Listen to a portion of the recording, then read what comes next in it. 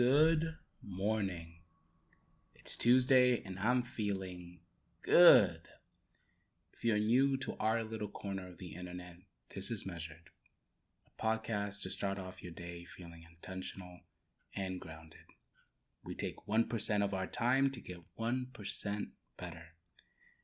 Yesterday, we went down memory lane and I talked a bit about one of my fondest morning memories growing up. If you thought of any fond memories, please send them my way over on Twitter @MeasuredPod.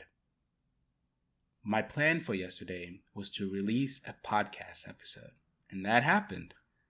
I also set out the day with one clear priority. I wanted to knock my presentation out of the park.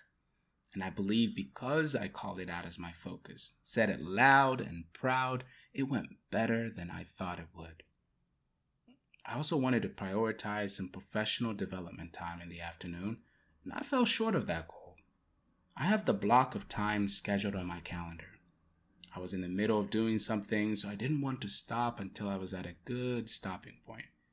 But I think it all mostly fell apart because I was overwhelmed by all the options for professional development. I failed to plan. And when you fail to plan, you plan to fail. What about you? What did you set out to accomplish yesterday? How did it go? What did you learn? This is something we do on Measured. We look back, reflect, and try to learn from our past selves just as much as we try to be intentional about our future selves. And now that we acknowledge what our plans were and how we did against those plans, it's time to look forward. And we start doing that by asking a simple question every time. How are you feeling?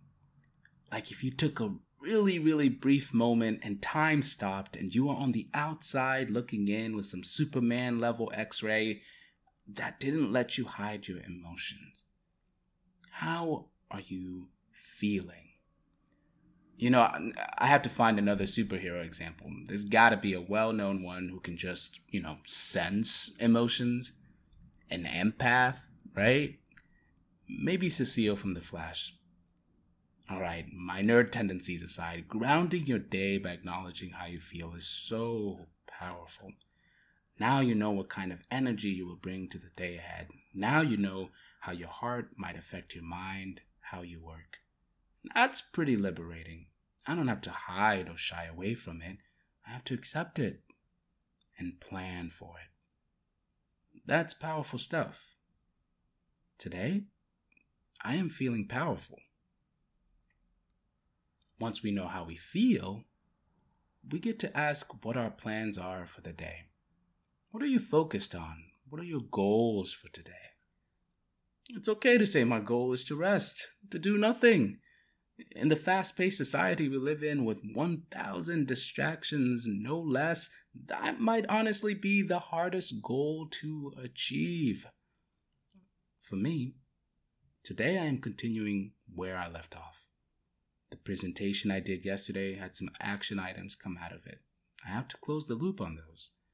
We had an urgent request come in that I started yesterday, and I intend to make progress on today and hopefully finish, though not all steps in the process are in my control.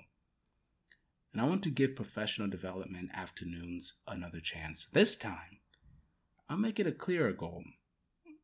I want to spend the block of time deciding what to spend the block of time on in the future. A little meta. I failed to plan last time, so I think I can make it my goal to plan this time. On a personal note, your boy wanted to exercise more this year. I've been cooped up with this unending pandemic. Part of the reason I'm doing this podcast is I want to wrestle some control back. Some aspects of my life have spiraled, particularly my health. And that makes me worried. So I want to do something about it. After I publish this episode, I'm finding a YouTube exercise video for 30-ish minutes. And then the journey begins. Thank you again for joining me on Measured today. Don't forget to find me on Twitter. My handle is @measuredpod. And send me a note about what daily goals you are making and how they're going. I want to share what our community is doing so we all know we're in this together this year. With that said, I will see you all tomorrow. Let's go get it.